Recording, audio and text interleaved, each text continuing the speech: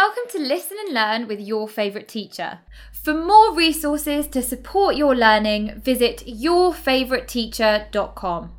Today we're going to be discussing the theme of love in the novel Pride and Prejudice. Love can come in many forms, including our two most prevalent ones, familial and, of course, romantic. Austen makes it her point to discuss and provide a contextual commentary on both, using the characters and attitudes provided in the novel. The relationships within the novel are only presented as successful when they are not based on shallow attraction, but real love and affection instead. The really unhappy relationships in the novel are often those who never got to know each other very well and based their futures on their first impressions. Ironically, Austen first called the novel First Impressions. How suiting. Examples of this archetype of a shallow marriage would include Mr. and Mrs. Bennet, Lydia and Wickham, and arguably Charlotte and Mr. Collins. Mr. Bennet is said to have been captivated by youth and beauty, which means he fancied the pants off Mrs. Bennet because she was quite the catch. Unfortunately, her intellect didn't match her looks, and soon her lack of intellect put an end to all real affection. Similarly, Charlotte accepted Mr. Collins' proposal out of necessity, and less so for the physical or intellectual attraction she may have had. Mr. Collins was quite smitten with Charlotte Lucas, but we can't necessarily say the same about her, which is the reason she spends most of her free time avoiding him at all costs.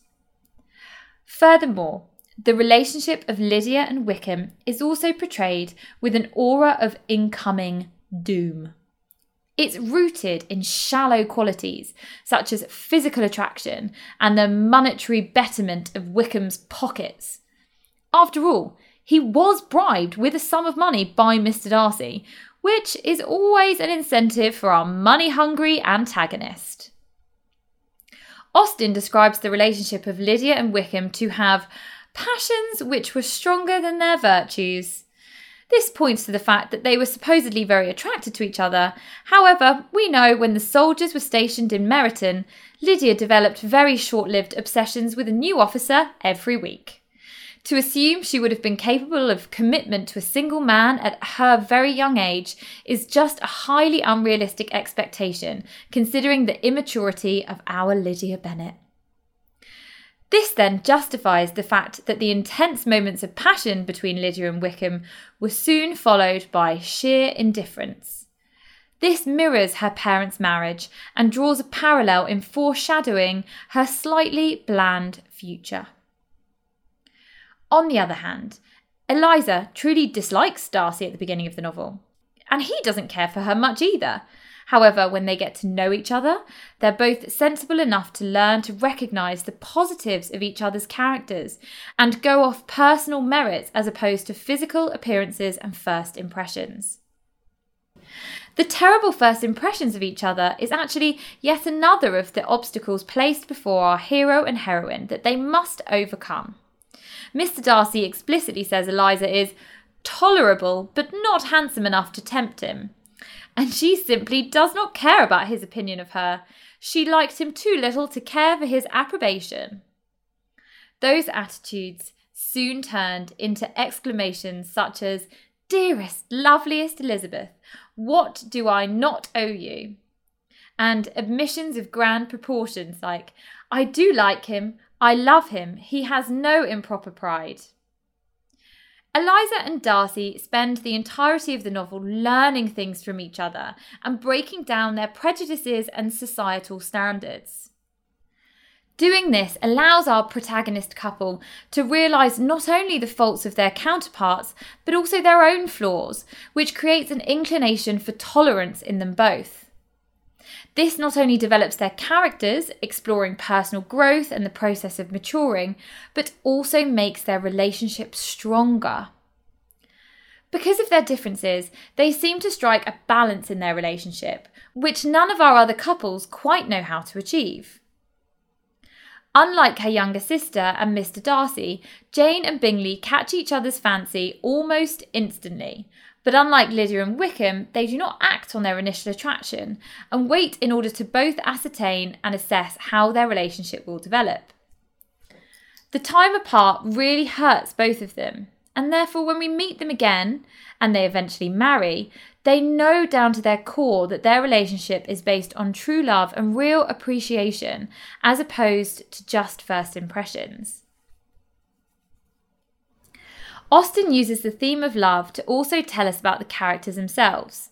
For example, Miss Bingley's feelings towards Mr. Darcy are left very public due to the fact that she obnoxiously flirts with him constantly, even though it's clear he's not interested and he attempts to shut her down every time.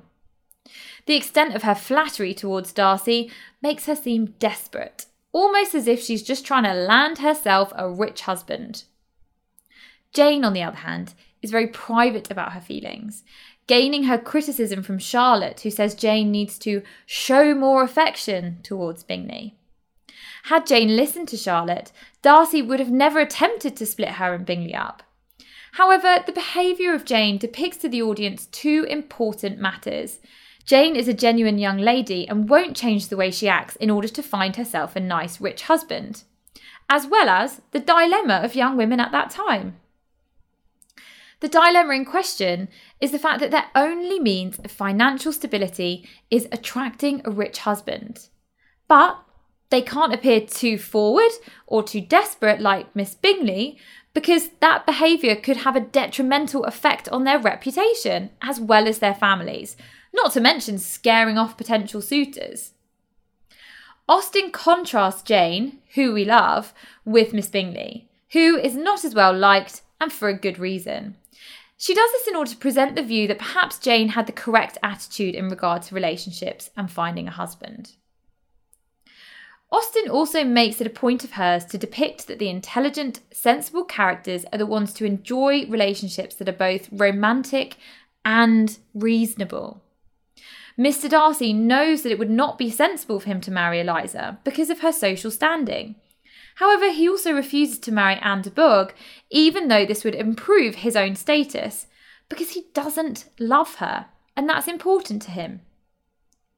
Eliza, on the other hand, doesn't want to marry Wickham, because he truly is penniless, but simultaneously rejects Mr. Collins because she can't stand him. She also rejects Darcy to begin with, because she doesn't believe she's capable of loving a man like Darcy. How wrong she was. Compared to the other girls in the novel, Eliza marries well in the end, combining practicality and romance. Lydia follows her heart straight into a loveless marriage, potentially risking her reputation along the way.